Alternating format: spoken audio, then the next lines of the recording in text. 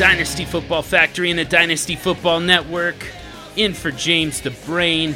That's Travis, the placenta munching beard man Rasmussen. You didn't tell me you were going to do that, and my intro had to do with placentas, so we'll just keep on going then. Appreciate all my placenta-loving brethren out there. Yeah, that was the it's one been guy. An interesting week. Lots of placenta connoisseurs out there. I am John. No soup for me, no soup for you, no soup for anyone, Hogue. And this is Super Placenta. Super flexible. Oh my god. Yeah, Let's no stick James. with the original name. Yeah. Yeah. We'll go with super flexible for now. But I just have a feeling that there's a wind blowing as far as this podcast goes. We've got a lot of momentum behind the placenta talk. So if anybody's super confused right now, you got to go listen to the last two shows. Yeah, exactly. Listen to the top six from last week. I mean, those are fun episodes anyways, but it gets a little weird at times talking about some of the things that humans do. So, but that was from our resident brainiac, James Catoulis, who is not going to be here this week. He's in the basement for the week, so we're going to do our best to hold it down in his place. And we're going to talk about ADP this week, specifically in Superflex. I mean, this is a quarterback-centric show, but we want to talk about all the positions in a Superflex draft and some of their ADPs, just because it's. I mean, this is the time, man. This is when a lot of startup drafts are happening. We're past the blackout, the MFL downtime. MFL is back up, and startup drafts are kicking off. So let's jump into this. We're going to do some buys and sells, Travis. And let's start this week, or this episode, we're going to focus on players inside the top 200. And I actually think that a lot of it's going to be inside the top 100 with a couple exceptions. But so let's get after this with some quarterback buys. And I'm actually going to let you go first. I know we've got it listed different, but I want to hear from you first. Okay, yeah, so it's time to get back to business, man. Last week we had some fun, but we got to talk some football now. Yeah. And since James isn't here, I figured I might as well talk about Andrew Luck. Fart sniffing convention coming up. Yes. James, you're going to want to skip ahead if you're listening. So Andrew Luck is my ADP buy for quarterback. And we've talked about Andrew Luck a ton on this show, but just a brief recap. It's pretty much, I mean, same thing for the rest of the show, really, it's all going to be about cost, right? Andrew Luck right now is currently in Superflex startup ADP going as QB9 off the board and 30 overall. If you're telling me I can get Andrew Luck in the third round of a Superflex Dynasty startup, like, I am all about that. I mean, it was 12 months ago, 10 months ago, he was going at like number 5 overall. Like, this value is insane. And granted, I will give you that there's more risk, obviously, than we knew about 12 months ago. But did you know, John, that Andrew Luck's original recovery time from this injury was listed as 12 to 18 months? And right now he's in month 16 of that time frame. Oh, perfect. It's almost like he timed that just just right. Get ready just in time for OTAs. I'm not saying he's going to be ready by month 18, but all I'm saying is this thing is like overblown to the max, where people are saying this is going to be end of his career, and I'm not saying that there's a 0% chance that happens. I mean, it's still within the realm of possibility, but it's not like he's way past his recovery time frame. And he had a setback because they thought he was going to come back sooner. and so that probably is going to prolong it a little bit. And I know we're recording the show the same day that the report came out that he still hasn't thrown an NFL sized football. I guess he threw like a Nerf football or something. But anyways, my point is, can they do that? I don't see what the freaking difference is. Like if you're throwing a Nerf ball, I don't. That's harder. Is it 2 ounces heavier? I don't understand. Yeah. Anyways, I he's think throwing that a something. Nerf ball is probably lighter, but that makes it harder. That's what I'm saying. Have you ever tried to throw a freaking a tight spiral with a Nerf ball? It's impossible. I don't think he cares about the spiral, John. I think he cares about, does my shoulder hurt when I do this motion? Oh yeah, he's a different guy than I am. I forgot. All I care about. You're all about that tight spiral. Yeah, tight spiral. They put those whistle things on either side of the Nerf football. Sometimes they even put the tail on it, and I still can't get it to. It just goes end over end. It's just a dead duck. But all I want is for that thing to spiral tight and to whistle. But if you throw one of the ones with the tail on it, and it happens, if you can get it to go end over end, I think you've got a real problem. That's aerodynamically designed to not do that. Anyways, he's QB9. Unless you throw it by the tail, like a hatchet. No, it straightens itself out. That's the point of the thing. Okay, we got to move on. I'm done talking about Andrew Luck. QB9 is a value. Yeah. I'll take him there. He's also got, just from the trades we've talked about, he's got depressed trade value right now. I think he's worth the bet. I think he's worth the risk because the return, it could be insane. You couldn't get this guy for cheaper than, number 5 overall in a startup 12 months ago. And I know a lot has changed, but I still believe that he has the potential to regain that value. So that's Andrew Luck. Yeah, Here, real quick, Andrew Luck's going to play. He's going to be back on the field. I don't have a prognosis beyond that, obviously, but he's going to get back on the field. That's going to happen. Like the idea that we've seen Andrew Luck on an NFL field for the last time is just ridiculous. Like, what would it take for, even if I lost my voice? And there are some people, crossing their fingers right now. But if I lost my voice, do you honestly think that would be the last time that I would podcast? Not a freaking chance. I'll whisper through it if I have to. Just to, they have to drag me out of here, kicking and screaming. And I'm giving some people some ideas right now, so we'll move on. I've got a guy for you. So I want to add on. Sorry, I know we were on Andrew Luck for a long time. I want to add on your point a little bit. So let's just say, for some reason, Andrew Luck has another setback and doesn't play again in 2018. Mm-hmm. That's still not the end of Andrew Luck's career. Correct. He was so touted coming out. He produced in the NFL at such a high level. This guy's going to get as many chances as he freaking wants. And even if the Colts get tired of him, if that scenario happens and the Colts decide to cut bait, somebody else is going to sign him and want to start him. Like, this guy is one of the guys with, like, this is one of the quarterbacks with the longest leashes in the league. He's you know what I mean? He's so young and he's already done so much, and he was such a high recruit. He was such a high, like, draft eligible. You know what I'm trying? He was such a highly rated prospect. Like, this guy, there's no way he's out of the league anytime soon. Even if our worst nightmare happens and he doesn't play again in 2018, like, he's still going to hold value. It's not like you're going to be cutting this dude off your dynasty roster in 6 months, you know? Yeah. Yeah. Seriously. So which would you rather, if you're Frank Reich, head coach of the Colts, which would you rather do? Throw Andrew Luck out there. He only attempts 12 passes a game before the shoulder gets tired.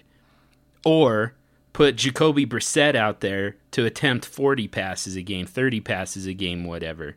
you've got a way better chance of actually winning that football game with Andrew Luck throwing the ball 12 times than Jacoby Brissett throwing 30 times. I still think that he ends up on the field, even if he's not 100%, just, if it's kind of like, yeah, this is as good as it's ever going to get.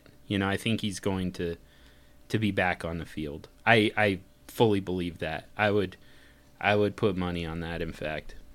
But yeah, we've spent quite a bit of time on this. We both agree. Andrew Luck's coming back, and when he does, he becomes a top 5 Superflex dynasty quarterback. My guy, I personally view him right around a top 5 type of guy. And I had him ranked that way going into the 2017 season, but Dak Prescott right now is quarterback 12 and number 37 overall. And he's behind quarterbacks like Jameis Winston. I mean, Jimmy Garoppolo, who, very small sample size. Deshaun Watson, who's got a very small sample size. We've seen a full season of Dak Prescott at his best in 2016. He had some ups and downs in 2017, but to drop him all the way just barely within the number 1 quarterbacks is ridiculous to me. This is one of the good young passers in this league, and this is the perfect guy to put at your Superflex. I mean, especially if you get him at quarterback 12. You pair him with Aaron Rodgers or Russell Wilson, and man, that dynasty is set. So, but the fact that he fell this far is just, it's crazy to me. Dak Prescott belongs somewhere near the top 5. I couldn't agree more, man. This is recency. Wow. Yeah, this is recency bias at its finest. Yep. I don't know. I mean, I might have him at 6 or 7, maybe. Like the top 5 might not be a lock for me, but way undervalued and definitely a buy at this price. Yeah, exactly. Well, this is an interesting start to this. Very unexpected. Let's keep tiptoeing through the tulips together. We agreed on 2 things in a row. Yeah. It feels like a house of cards, and at some point somebody's going to turn on the air conditioning. But for the moment, let's see what happens when we talk about wide receivers. I've got Robert Woods. He's wide receiver 32 and overall player number 89. Despite the fact that he just got a huge bump, to me, he just got a huge bump with the trade for Brandon Cooks, because all of a sudden, all of the toughest coverage shifts over to the Brandon Cooks side of the field. That means Patrick Peterson. That means Richard Sherman. Not to mention the guys who aren't in the division that they're going to have to deal with every single year. Those, you didn't necessarily even do it with Sammy Watkins. You didn't necessarily put the best cover corner and have him shadow Sammy Watkins. But you do that with Brandon Cooks. Careful. As much as I love Sammy Watkins, I mean, it ended up happening a lot. Sammy Watkins got much tougher coverage a lot of times than Robert Woods did. But, I mean, you could really go either way, But with Brandon Cooks, you have to put your top corner on him, which means Robert Woods is, he just went from getting wide receiver 1 attention to getting, in some cases, he's going to get the wide receiver 3 attention. This is a possession guy. He's going to be a huge PPR guy. He gets to work the intermediate routes, and so to have him, as a mid wide receiver 3 is ridiculous. I mean, this might not reflect the fact that Brandon Cooks is now an LA Ram. It seems like it does. The ADP we're going off of is fairly recently updated. But yeah, Robert Woods to me is a high-end wide receiver 2 after that trade. I'm on board with him being a value, so I'm not going to argue with you too much. I don't know that I completely agree with the Brandon Cooks versus Woods kind of take that you had there, but yeah, I mean, he's still going to be productive, and I agree that he's not going to see the top coverage on any given day. So, yeah, I'm on board with it. I don't appreciate the Sammy Watkins hate that you put out there right now.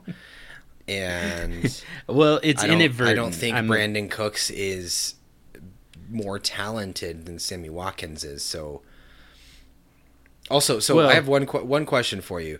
Do you think that Robert Woods got a value jump when Watkins left?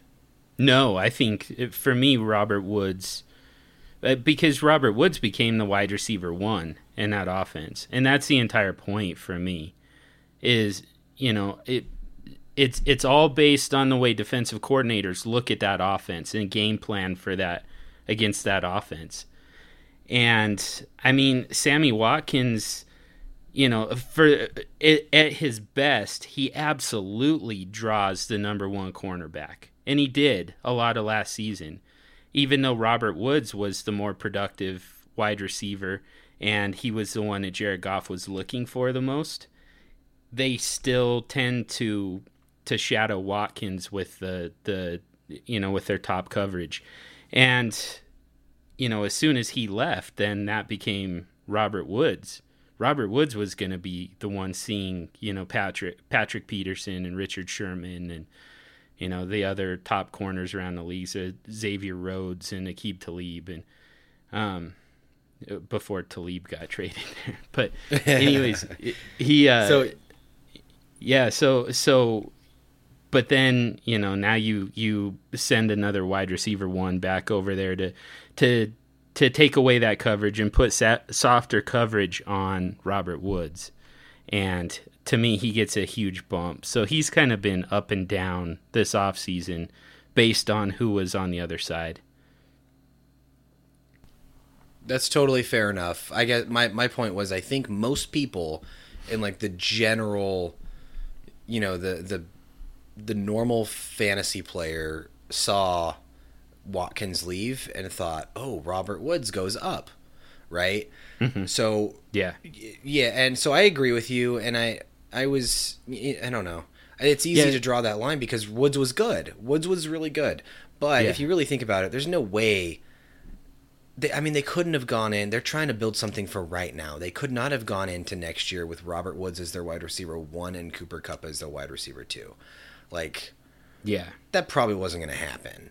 So it makes sense. And I definitely agree he's too low. If anything, at that point, Cooper Kupp was the wide receiver 1 because wrong. His coverage was volume going wise to maybe. Which is what I'm saying. To me, this entire thing, it's a practical matter. It's not a matter of who's the most talented. Again, it all comes back to how does a defensive coordinator view and game plan against your offense. And I mean, Cooper Kupp is going to have his own value either way because you don't send Patrick Peterson into the slot. You don't send Richard Sherman into the slot. So, without Peterson, I guess, does sometimes.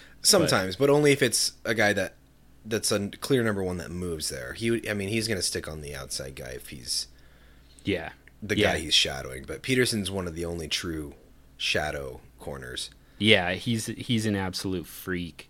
But I mean, guys like Xavier Rhodes, he'll shadow the top outside wide receiver all day.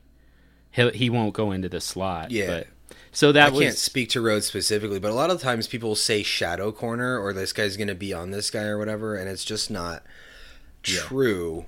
You know what I mean? They don't follow them everywhere. Like they might follow them 70% of the time, but Peterson legit will move everywhere you go.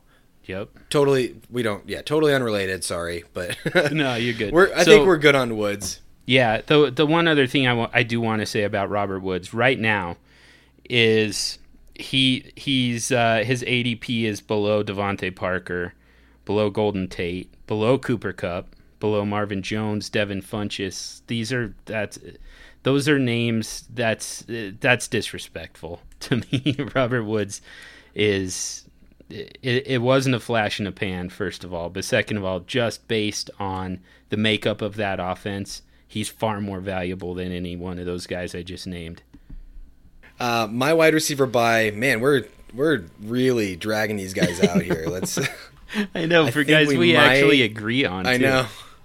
Just wait. I think we might agree on this next one, maybe. So if we do, let's try to hammer through it. But so I've got Will Fuller. Yep. Will Fuller is being drafted as wide receiver 35 right now. 35. Yeah. That's nuts.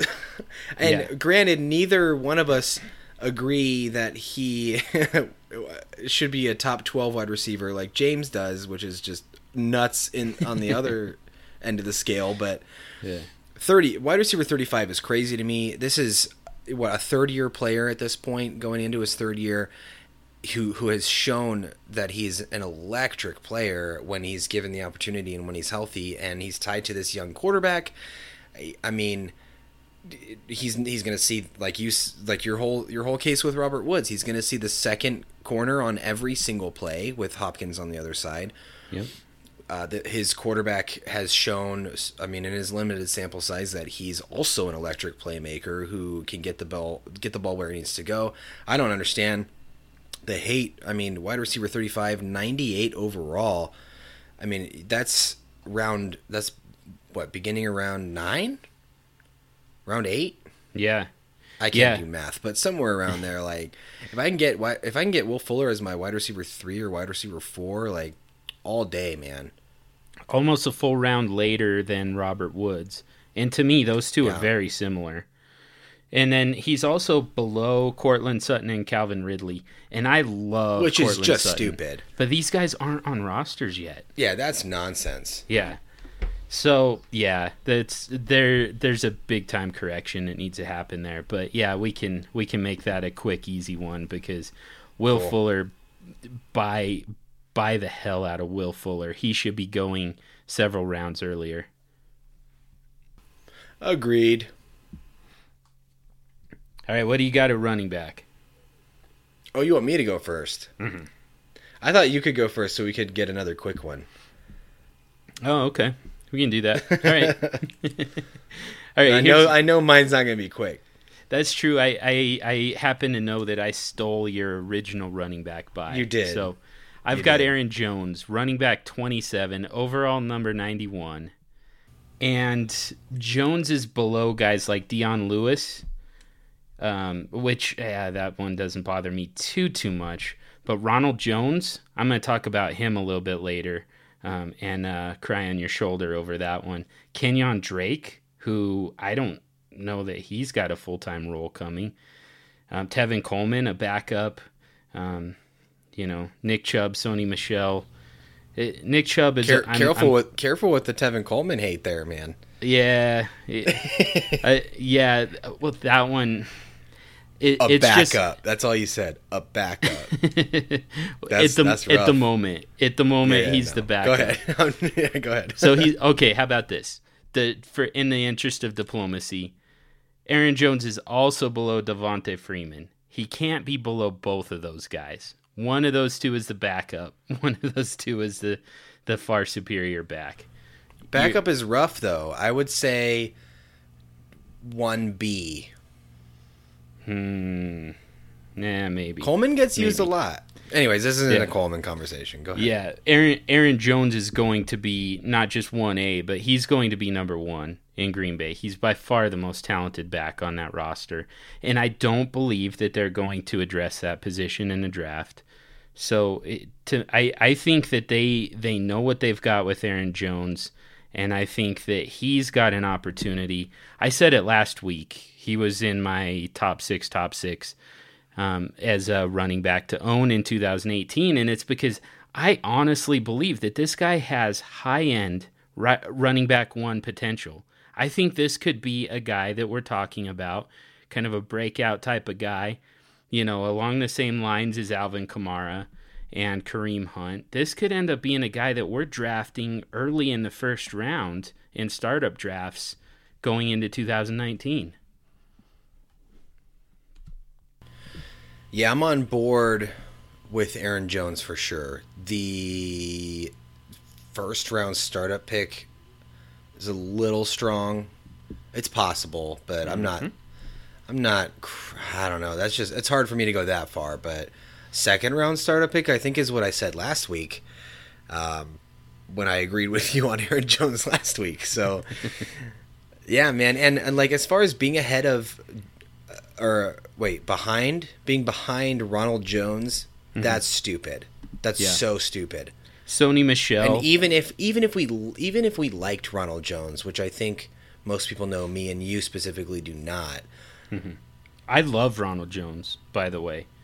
I don't like what's going to happen to him. Well, I don't like him. Yeah.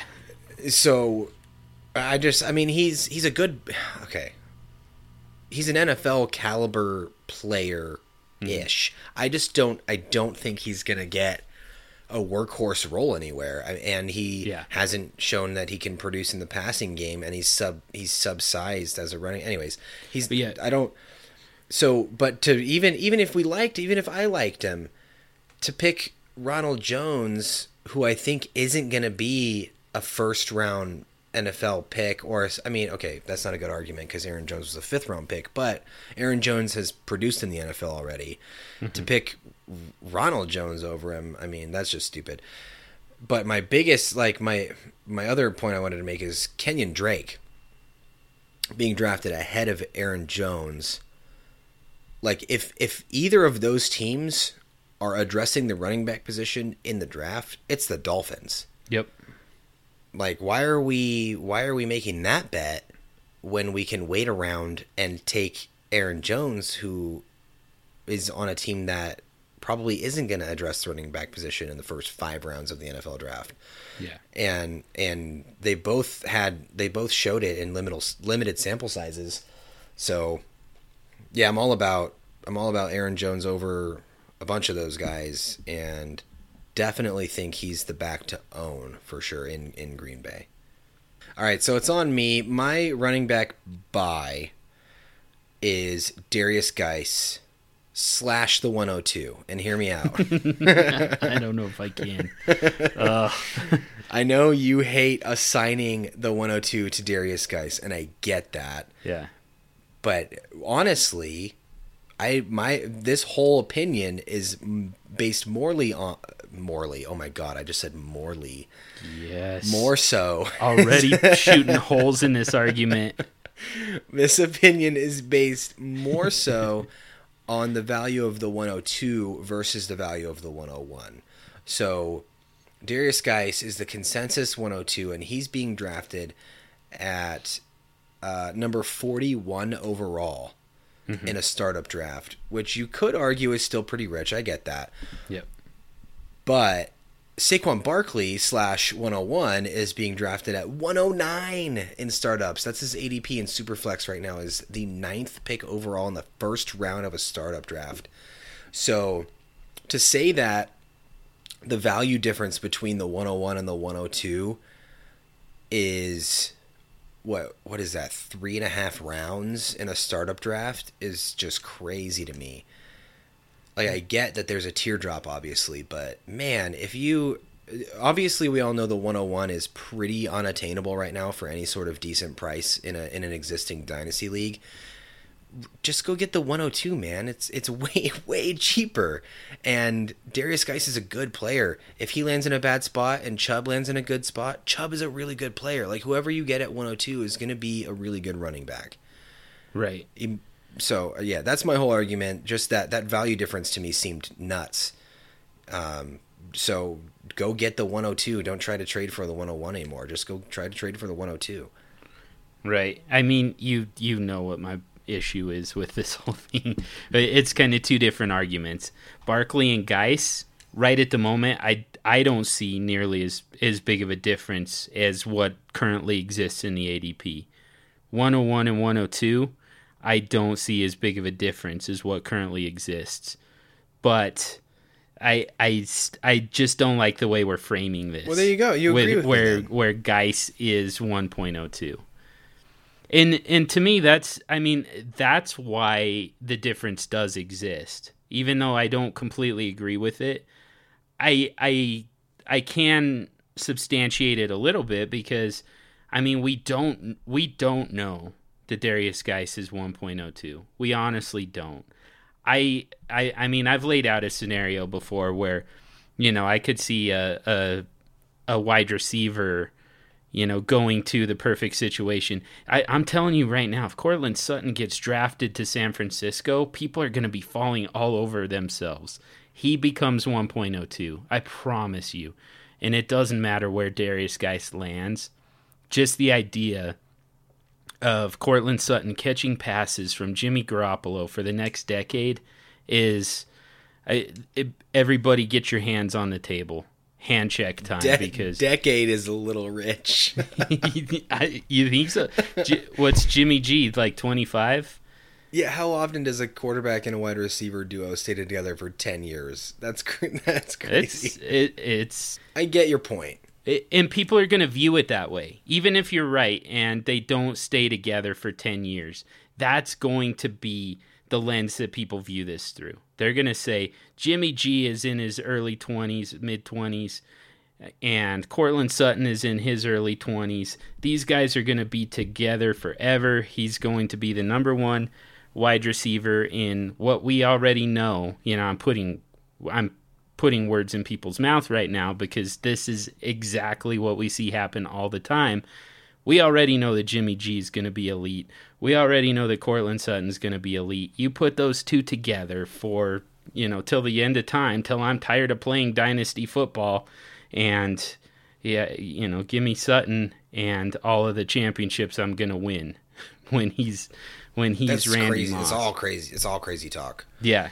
Yeah, it all So goes. I see your point. My point though is, when people are drafting the 101 right now in a startup, like let's say you're doing a startup, and the rookie picks are included in the startup. Yeah. You draft the 101 thinking you're drafting Saquon Barkley. As of this moment right now. Well, As of this moment right now, you're thinking when you draft the 102, okay, I'm going to get Darius Geis here. Yeah. So, my point being, and what you said earlier, agreeing with that point, is the value difference between the 101 and the 102, as well as the value difference between Barkley and Geis, should not be what it is. Right. Yeah. The only problem is there is a little added risk on the 1.02 because we don't know who is going to be 102.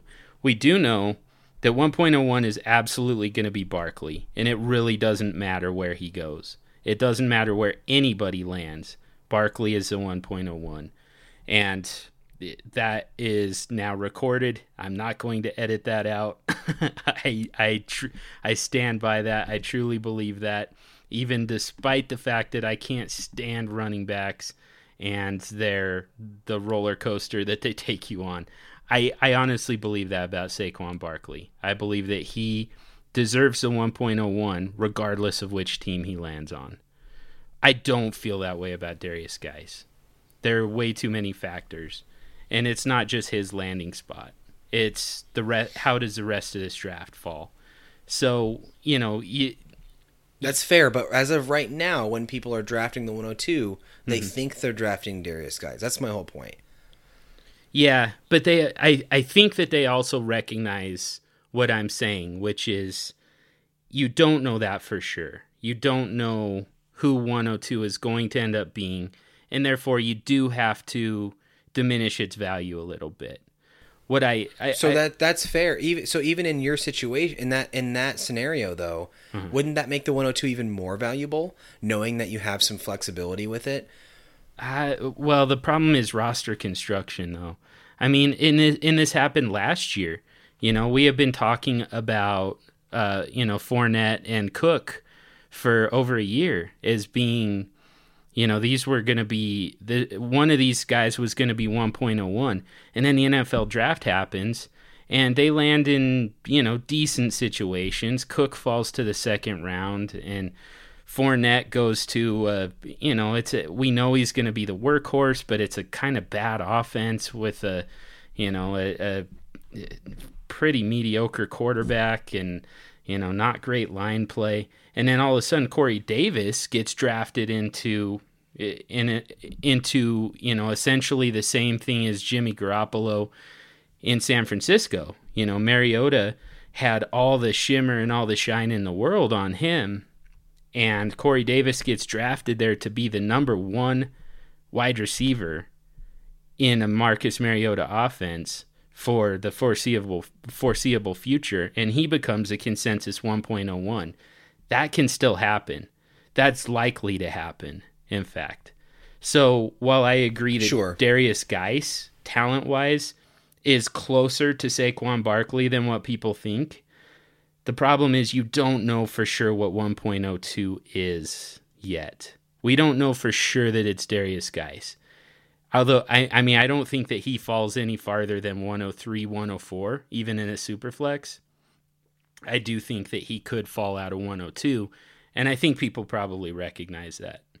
I just think my larger point was to just say, stop trying to get the 101 because it's too expensive, and go trade for the 102 because you're still going to get a great player. Yeah, possibly. I guess the other thing to your point is you can always, if you need running backs and you draft 1.02 thinking you're going to take a running back there, and then the NFL draft kind of forces your hand like it did last year with Corey Davis, you can always trade back.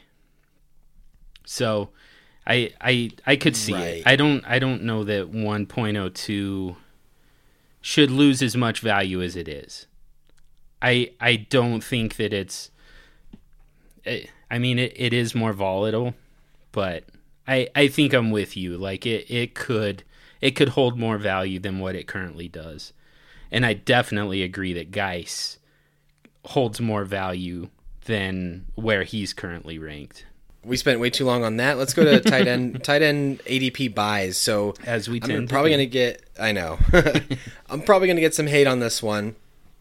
It's Eric Ebron, and this is obviously one of the most polarizing tight ends in the league right now. You've got one side saying, maybe ever, yeah. We've got one side saying this guy has been in the league for 4 years. He's yet to show us that he can produce on a consistent basis. He's way overhyped. He's had his chances. This guy's done. He's never going to be anything. We got on the other side saying he's still 25 or 24 maybe. I don't even know. I should know that. And he's one of the most athletic tight ends we've ever seen coming into the league. And give him a chance. He still needs to develop. Like, he's still young, blah, blah, blah. So I get it. There's going to be people hating this take, and there's going to be people loving this take. But more so for me, it's the fact that he went to Indianapolis, and he is, I just said it, but he is still really young. Mm-hmm. The average breakout age for a tight end in the NFL is 27 years old. Did you know that, John? No, I didn't. I 27. I knew that that it takes a while. I knew that there's a pretty long learning curve for tight ends. I didn't realize it. 27. I don't know why you would ever take a tight end as early as the Lions in particular like to draft tight ends, knowing that it's going to take 5 years. Yeah, man, 27 years old is the average breakout age for an NFL tight end. That's nuts. Eric Ebron, we actually owe a happy birthday to. This episode will be released on the 11th, and his birthday is April 10th. So he just turned 25. Hey, happy birthday, Eric Ebron. And I just traded you in every league. Happy birthday. You traded him away? Oh, I can't get rid of him fast enough. Oh my god, dude. Okay. Wow. I didn't think we were going to be on opposite ends of the spectrum on this one. Really? Yeah. This is an obvious buy to me. Yeah, and it's an obvious sell to me as a guy who's as an Eric Ebron owner in so many leagues. What? This is why trades get done, man. We all have different opinions, and that's okay. Yeah. My Jack Doyle hate is well known on this podcast and on Twitter. Mm-hmm. and the signing of Eric Ebron pretty much just proves that I was right the whole time. Okay, good for you. They obviously knew that they did not have the long-term playmaking solution that they needed at that position. And so they brought in a young, super athletic player to fill that need that they had to fill from their old decrepit option that they had last year and the year before. So Eric Ebron is the tight end one in Indianapolis. I don't care what you say. It's done. Yeah, I don't even know about that. There's no chance, 0% chance that they line these two guys up and decide, you know what, I'm going to give Jack Doyle more targets than I'm going to give Eric Ebron, and that's going to win us football games. 0% chance that happens. And sure, does he drop some balls? Absolutely. But again, he's a developing player. He was probably drafted too high. But he does have first round draft capital, and he is one of the most athletic tight ends we've ever seen. I don't understand. It's pretty simple to me, and he's going to a scheme that has proven to use the tight end, even if it's a 60-40 split. Indianapolis runs two tight end sets all the time, and Andrew Luck, who we both think should be back sooner rather than later, has shown that he loves to throw the ball to the tight end position. Yep. So I don't understand how anybody could see this and not think that this is an improvement for Eric Ebron and a shot for him to legitimately get a chance on a team where they're going to use him and they value his athleticism and his playmaking ability. It's so clear cut to me. It's crazy. And right now he's being drafted at 135 overall. That's what, the 12th round? Yeah. I mean, yeah. He's going behind Jordan Reed, dude. And George Kittle. George Kittle I'm on board with. I mean, so here's the problem for me. I mean, George Kittle's a second-year player who I love George Kittle. Who already flashed as a rookie. So has Eric Ebron, dude. Eric Ebron's done 10 times the amount George Kittle's done. I don't know about that. My problem with Eric Ebron is that, yeah, he does flash. Every single year he flashes. But, I mean, that's all you get. You never get consistency from him. You just see that flash. You get maybe half of a season from him. And it's been that way all along. And that's not just fantasy. Explain to me why this guy didn't make it to the end of his contract in Detroit and before they shipped him off. They don't have any... I mean, they like Michael Roberts, but... I mean, if Eric Ebron is on the verge of a breakout, and the Lions, the fact that the Lions were willing to trade him away speaks volumes to me. The fact that if he was really on the verge of a breakout, I don't know why the Lions would have used a first round draft pick on the tight end and then get rid of him before this actually happens. I think that they've seen all that there is to see of Eric Ebron, and they know it. And for fantasy purposes... Let's not pretend that NFL teams make great personnel decisions every time. Well, not even close. That's true. And they've had this guy for 4 years. Yeah. And for them to... I mean... Again, 27 years old is the average breakout age for a tight end. And for them to get fed up with him... I mean, it's not good that they didn't want him. I get that. But they're the team that's had him from the beginning, and they've seen him drop crucial plays, and they've seen him run the wrong route. And you know what I mean? Yeah. I just don't. I don't know. For one team to give up on him doesn't mean that another team can't find success with the same player. That happens all the time.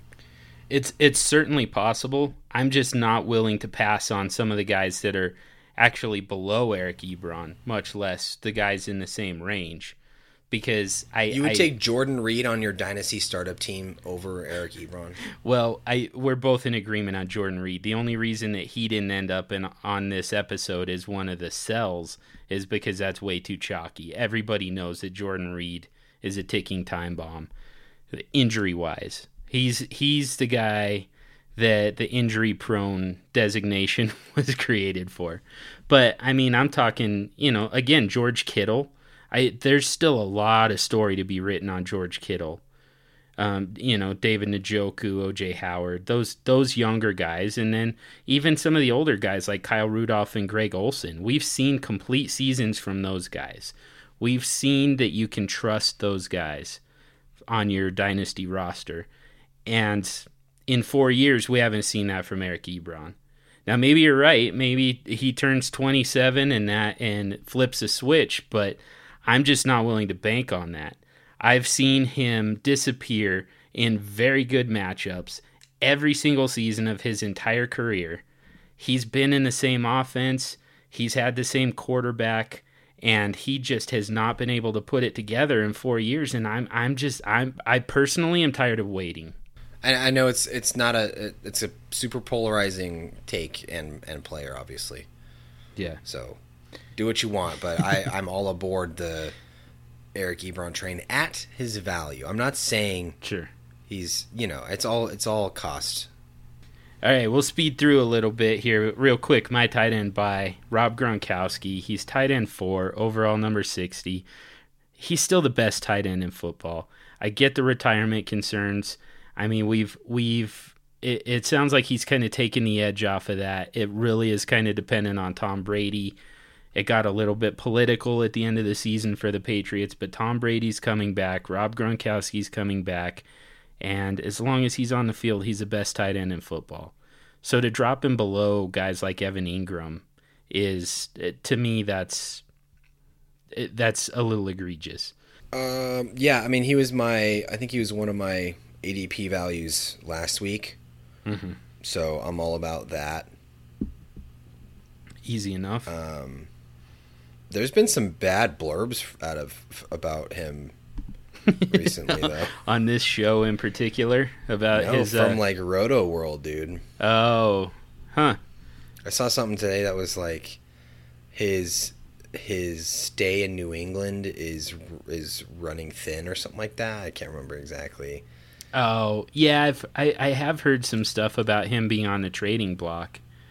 But yeah, that was obviously a big rumor, but yeah, I'm in agreement. We don't need to spend too much time here, but yeah, I think he plays for several years. I mean, I'm thinking 3 minimum. Yeah, and he's obviously one of the best to ever play. Yeah, so even if he switches teams, I mean, a team isn't going to get this guy if they don't plan on using him. Yeah, exactly. And regardless of the roster, in 3 years, he can do far more than any other tight end in the league. For sure. So, and then, when he finally does pack it in, then you figure it out. But for the time being, take the number 1 tight end in all of football. Hey, real quick, this episode is brought to you by GTBets.eu, an official sponsor of the Super Flexible podcast and the Dynasty Football Network. Are you looking to get some action in on today's games? Head over to gtbets.eu for all of your sports betting needs with updated odds covering all major sports. The bottom line, gtbets.eu will have you placing your first bet within minutes with their simple-to-use registration process. So register now and earn up to $500 in free money. Simply add Superflex in the referred by field to get the highest possible welcome bonus. That's Superflex, all one word, for your welcome bonus at gtbets.eu. All right, let's move on to some sells real quick. Just some quarterbacks that we want to sell. And here we are trying to go fast, but I can tell already we've got some discussions coming here. But so I'll start real quick because I don't think mine is quite as much of a hot take as yours. I've got Alex Smith. He's quarterback 23. He's 74 in a super flex. So that's, it's not outrageous value anyways, but some of the guy. I mean, he's above some of the incoming rookies like Baker Mayfield, Sam Darnold. I believe he's ahead of Josh Rosen. Yeah, he's ahead of Josh Rosen. All of the incoming rookies, he's ahead of all of those guys, and that's crazy too. Well, Lamar Jackson actually is one spot ahead of Alex Smith. The rest of the incoming rookies are below Alex Smith. I'll take the long-term upside of every one of those rookies over Alex Smith. That you just got the best that you're going to get from him in 2017. He's not going to be able to replicate that. He doesn't have the testicular fortitude to throw the ball down the field enough to make that happen again. So I'm selling Alex Smith.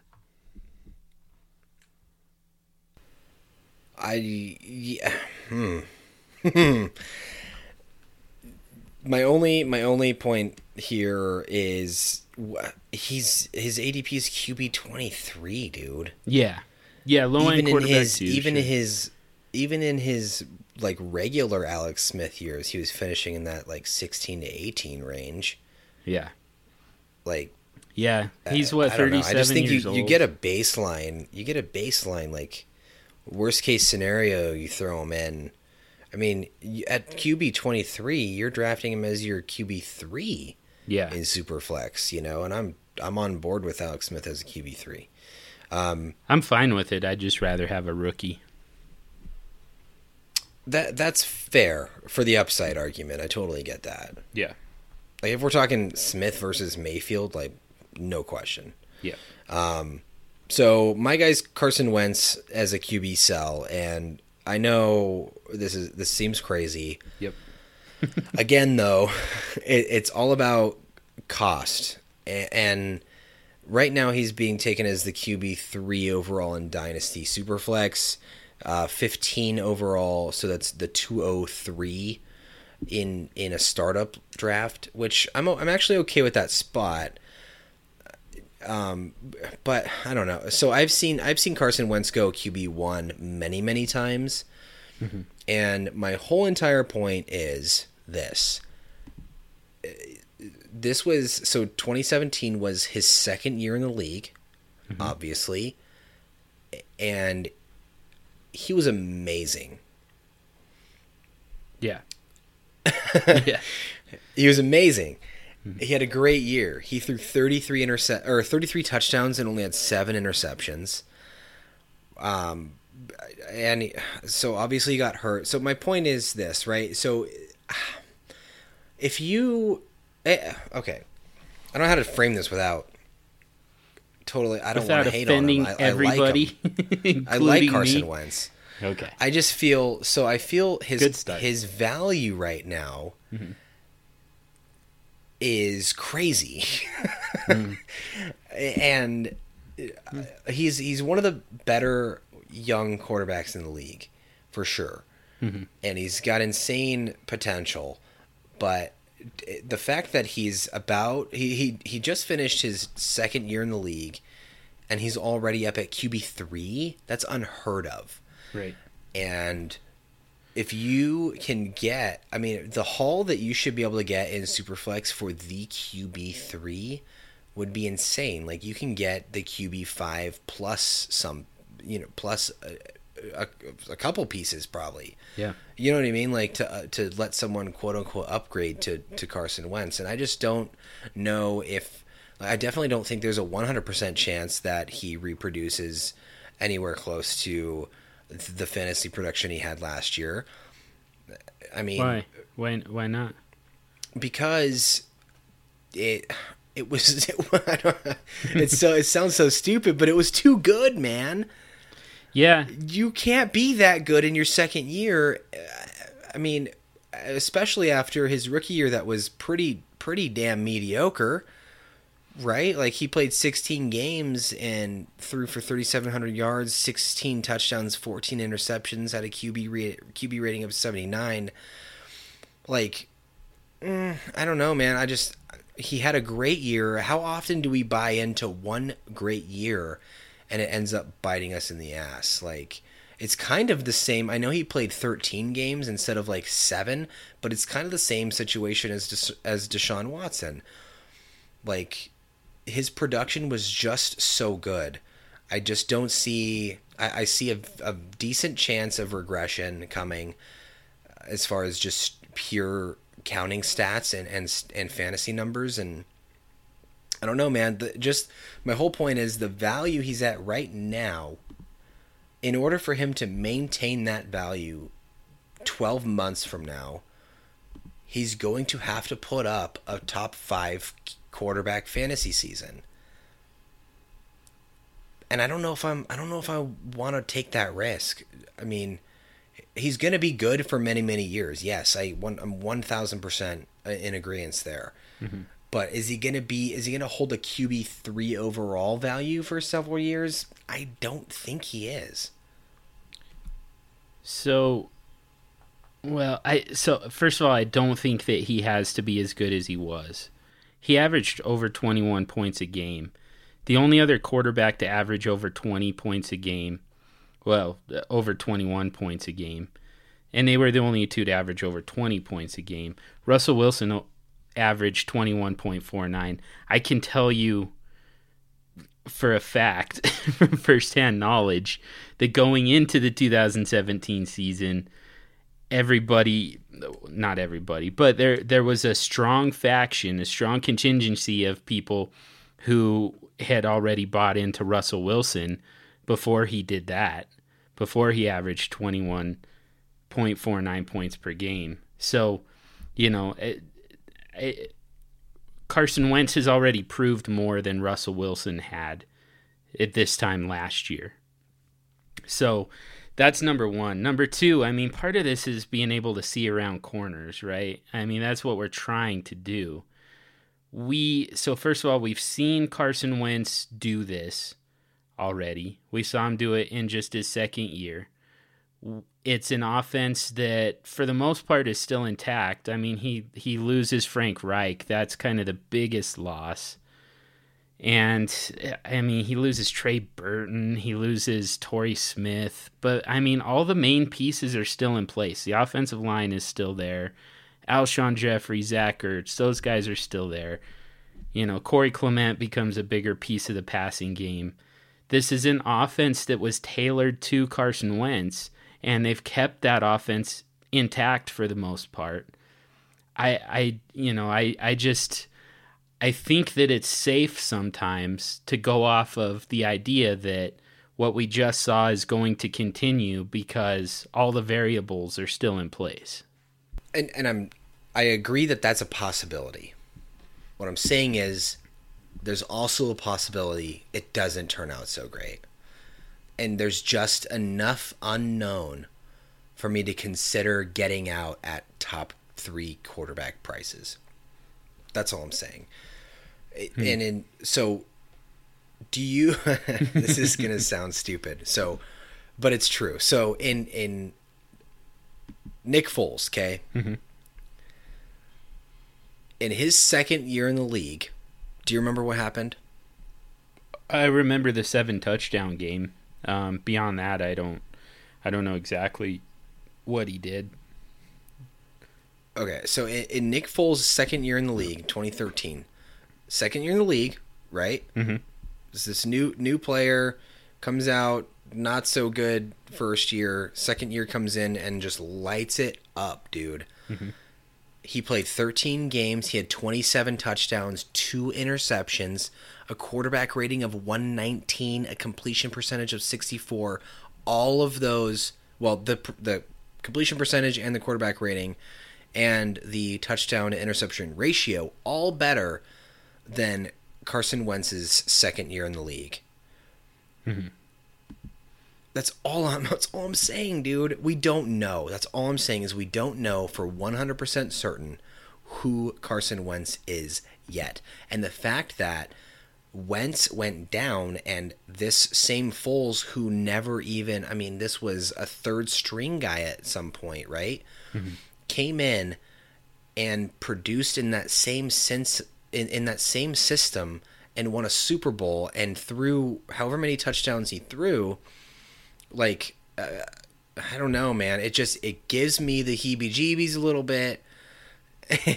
I know that's hashtag analysis, but man, all I'm saying is we don't know, and people are acting like we know, and we don't. That's my whole entire argument. It's worth considering getting out at the tip-top peak of his value as QB3 overall in Dynasty football, because we don't know yet. There is a chance that he's not as good as we think he is. Yeah, I mean, there was a time where we would have said the same thing about Aaron Rodgers, about Andrew Luck. There's a time we would have said the same thing about Nick Foles, though, and it came true. Yeah, I guess my point is we end up being right about this stuff more often than not. Nick Foles does happen. RG3 does happen. But I mean, I don't think we're more right than wrong.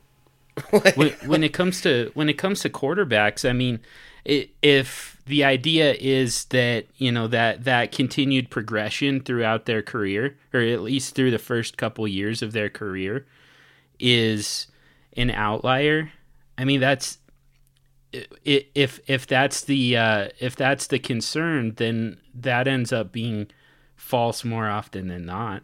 Usually, if you see a quarterback on the career arc that Carson Wentz is on right now, it continues, and I mean that generally holds up. Like the one thing that can really get in the way is injury. But beyond that, especially in Carson Wentz's case, because like I said, I mean, everything stays in place. They just continue doing exactly what they did in 2017. He's throwing to Zach Ertz. He's throwing to Alshon Jeffrey. They're keeping people honest with the running game. You know, it's also, to be totally honest, it's not a super complicated offense. You know, it's not right. Obviously, Nick Foles came in and succeeded. I understand the scheme is there. Yeah. And Peterson's there, and I love Doug Peterson, and I love what they did and what they're doing, and the chances are he has another good year. Mm-hmm. But my whole point again is we just don't know what he is yet. Yeah. And the fact that his value, like, what second year quarterback can you remember that's had a quarterback number 3 overall value? Like, and I mean, let's not get into Deshaun Watson, because I think we both agree that he's overvalued, right? Right. Like, I don't know, man. Just the fact that his value's already there. Mm-hmm. It's hard for me. It's hard for me to not at least consider getting out while at the tip-top value. That's all I'm saying. Yeah. I like Carson Wentz. I think he's good. But is he QB3 for the rest of his career? I don't know. I don't know. Yeah, I mean, odds are that he doesn't sustain that, but I mean, top 5, that's definitely doable. So I hear what you're saying. So what happens if he has a bad year? I mean, what happens if he has a Marcus Mariota year? Well, what happens if he has a Dak Prescott year? Yeah, I mean, he's gonna drop. What happens if he has a Jameis Winston year? Yeah, he would drop in ADP. He would drop in people's rankings significantly. We just talked about Dak being QB 12. Mm-hmm. Where was Dak 12 months ago? Right. QB 4, QB 5. Yeah, in his first year, by the way. But after his first year, right? Yeah. But I'm just saying we don't know. Yeah. Yeah, I understand being skeptical. It's all a matter of, you know, I think what it comes down to here, you're kind of viewing quarterbacks the same way I view running backs. I'm skeptical as hell about those guys, and I feel like it's way too much risk to assume that they're going to continue to do what they just did. I feel like I've seen quarterbacks continue down the same path and be able to sustain that success. But I understand what you're saying about, you know, if you don't feel like you can trust that, then sure, you could get out. I will also say, though, real quick, Carson Wentz as overall number 15, to me, that's an absolute buy. But all of these quarterbacks are way too low for me in Superflex. But completely agree. The first quarterback didn't come off the board till like 107. Yeah. Yep, in this 1.07 ADP. is Rodgers. Yeah, and that's Yeah. that's crazy. So yeah, I mean, most Superflex draft you're looking at 3 to 4 in the first round. Mm-hmm. So I agree on that, but yeah. again, we're taking way too long. I know we're gonna have to come back to that one at another point because I mean this is important, but we just don't have the time for it in this episode. So, real quick, my wide receiver sell, I've got Devin Funchess. He's wide receiver 25. Overall, he's number 75. And to me, I mean, he's not. This is for fantasy purposes. He's a high end wide receiver 3 to a low end wide receiver 2, kind of in that range. That part's not terrible, but in order for him to even do that, he has to be the number 1 wide receiver on his team, and I don't see that. I don't believe that's going to be the case going forward. I think Curtis Samuel is a better option, a better fit in the offense that they run. I think that Cam Newton is going to use Christian McCaffrey and Greg Olsen. And I also think that they're probably going to draft a wide receiver pretty early who I think is going to be a better fit for them and for that offense than Kelvin Benjamin as well. So I don't buy into Kelvin Benjamin and wide receiver Kelvin Benjamin's 20. not there anymore. Oh, yeah. What am I saying? Devin Funchess. Because they're basically same the guy. same guy. Yeah, same guy, different name. How funny would it be if Carolina drafts Auden Tate? Yeah. Yeah, Oh, exactly. please make that happen. No, I agree with everything you said. I don't think he's going to be the number 1 receiving option, whether that's a receiver or not. I mean, McCaffrey and Olsen, whatever. I disagree that it's going to be Curtis Samuel, but that's a different subject. Yeah. Yeah, I'm on board with that one. So my wide receiver sell is Julio Jones. And I know, he's one of the best ever, right? As far as like size, speed, freaks, and just all around NFL wide receiver. He's fantastic. He might be the best NFL wide receiver. He's in the conversation, right? Mm-hmm.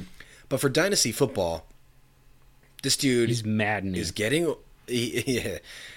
older. He's super inconsistent. Mm-hmm. I mean, you can't count on this guy.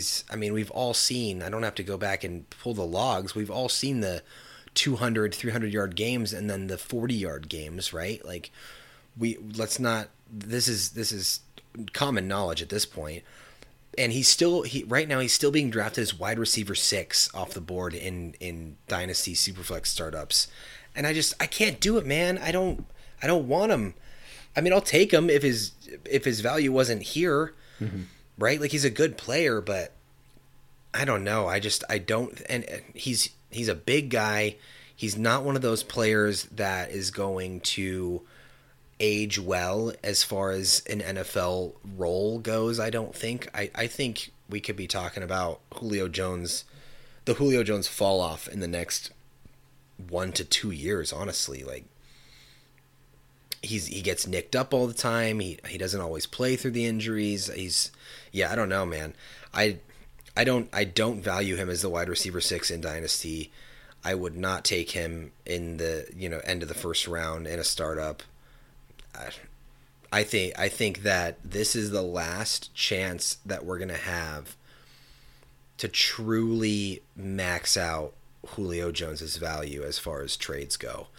I mean, he's only getting older, right? Every year, like we come next year and everybody sees 29, 30, they're going to start panicking on this guy. And 30, 31, he's going to be down in that Larry Fitzgerald, Des Bryant kind of range. And so you need to get rid of Julio Jones while you still can. See, I think he's due for a bounce back. 3 touchdowns, and they all came in 2 games. That's an outlier number. That's even for a guy who, like you said, he's been inconsistent. Throughout his career, he's been inconsistent. But he's better than that, and he always has been. 3 touchdowns, that's going to improve. And, I mean, he still had 1,400 yards. He was still a good solid, low-end wide receiver 1 in PPR. So I'm with you that wide receiver 6, that's too much. I don't think that I think he's going to bounce back The unfortunate part is I think that, his correct value is closer to wide receiver 10, and I don't know that he's going to get there. So Right, and he's 29. yeah. So that does... We're playing Dynasty, man. He's 29. Right. Yeah. So, I mean, I think that he's a sell. I agree with you. I just... I don't think that he's going to be nearly as bad. I think there's some positive regression coming, but all that's going to do is continue to overinflate his value. Right now it's name recognition above all else, but if he has a season I think he's about to have, then there's going to be some statistical basis behind that, and that's unfortunate because it's going to overinflate his value even more from where it already is. All right, so running back sells. I've got Jay Ajayi, but I know you probably disagree with this one, John. Yep. We really need to speed through these last couple ones, but you shouldn't have picked such good players to sell. Yeah, I like Jay Ajayi. I like watching him play. He's a fun player. I just my whole thing is no team has shown that they're willing to commit to him and give him a true workhorse load, right? No. And disagree. Yes, that's true. Disagree. And no, you're wrong. He got a full workload in Miami before he... No, he didn't. In 2016, he sure did. All right, well, let's pull that up. I don't know how you get to 200 yards in a game, multiple times. Okay, we're talking single games? Just overall, I mean, that was a full workload in 2016. I believe it was. I mean, he started off as inactive, healthy scratch, but from there, okay, sure, he got a full workload in Miami in 2016. So he had 260 carries. Mm-hmm. That's pretty good. Yeah, And then they traded him for a loss. Mm-hmm. Yeah, where Adam Gase is making horrible move after horrible move in Miami. Oh, wait, no, they traded him for a profit. I'm sorry. They gained like a round or something. Anyways, so he did have that 1 year, and he had 1,200 yards. But as we all know, what did he have? He had 3 200-yard games that year. Mm-hmm. He had 204 yards in Week 6, 214 in Week 7, and then 206 in Week 16. So 600 of those 1,200 yards came in 3 games. Yeah. And also, let's do the quick dirty math here. 85 of his 260 carries came in 3 games. Mm-hmm. So obviously he got quite a decent workload. Okay, so let's back up a little bit. No team that he's been on has shown a level of commitment to this guy that tells me he's going to be the locked and loaded starter. Mm-hmm. Also, he legitimately has degenerative knees and he could absolutely be out of the league at any point in time. Mm-hmm. That's it. I'm going to let you go because we got to hurry up, and that's pretty much the quick, dirty take on Jay Ajayi for me. Yeah, well, and I laid out my argument last week in the top six, so I don't think that I need to rehash the entire thing. I just want to point out, number one, Adam Gase is making horrible decisions for the Miami Dolphins, and he's turned that into the worst roster in football. And included in that is selling Jay Ajayi for next to nothing, just because of whatever issue he had with Jay Ajayi personally. It's the same reason he got rid of Jarvis Landry, and say what you want about that move.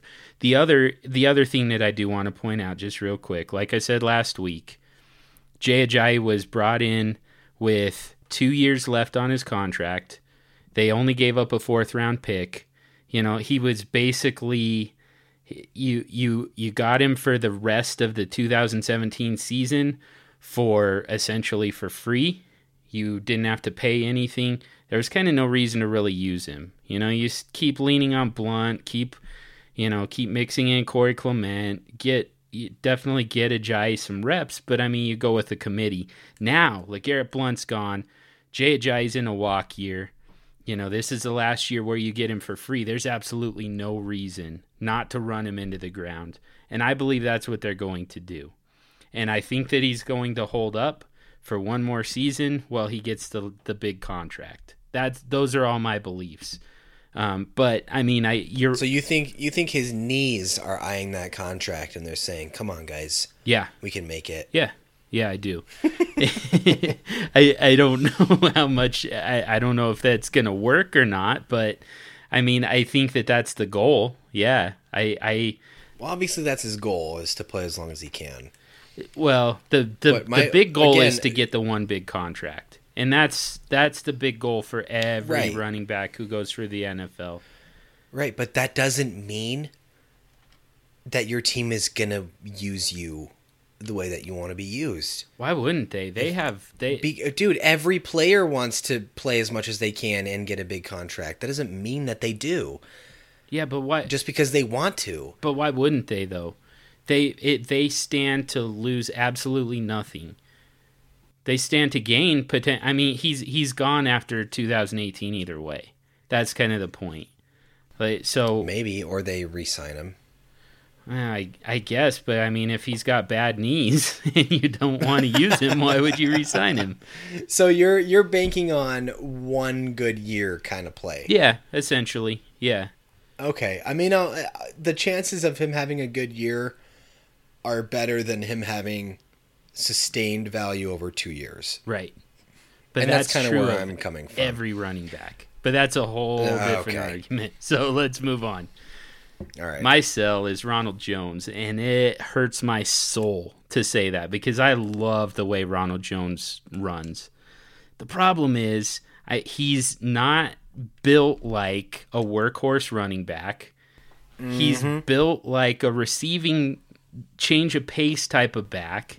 And that's not what he does well. He runs between the tackles. He runs extremely well out in space. I mean, he can run through arm tackles like he's a Todd Gurley size back. He runs violently, and he's got wiggle. But the problem is that if you're an offensive coordinator, you look at how he's built, you look at his speed, and you pigeonhole him as that change of pace guy, that receiving, the third down back, and he's not going to excel in that role. So based on what is about to happen to him, he's running back 25. Overall, he's number 88, and he's not going to come anywhere near that value-wise because of whatever coaching staff he lands on is going to pigeonhole him as something that he's not.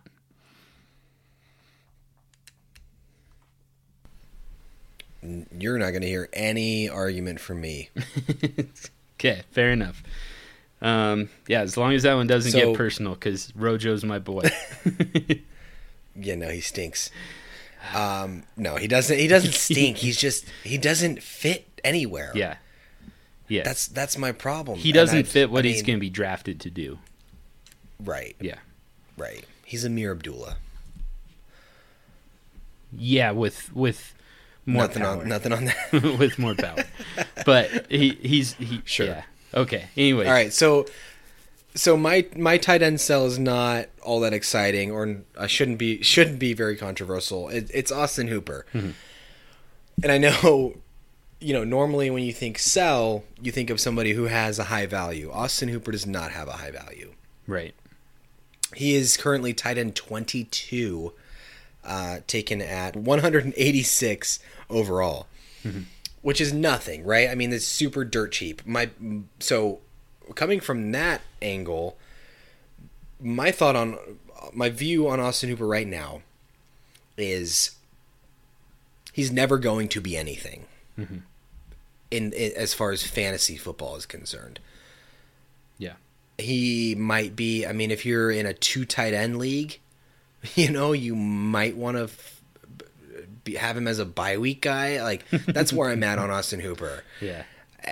He had his chance. He's yet to show that he can produce anywhere close to fantasy relevance for any significant amount of time. I wouldn't be surprised if they bring someone else in.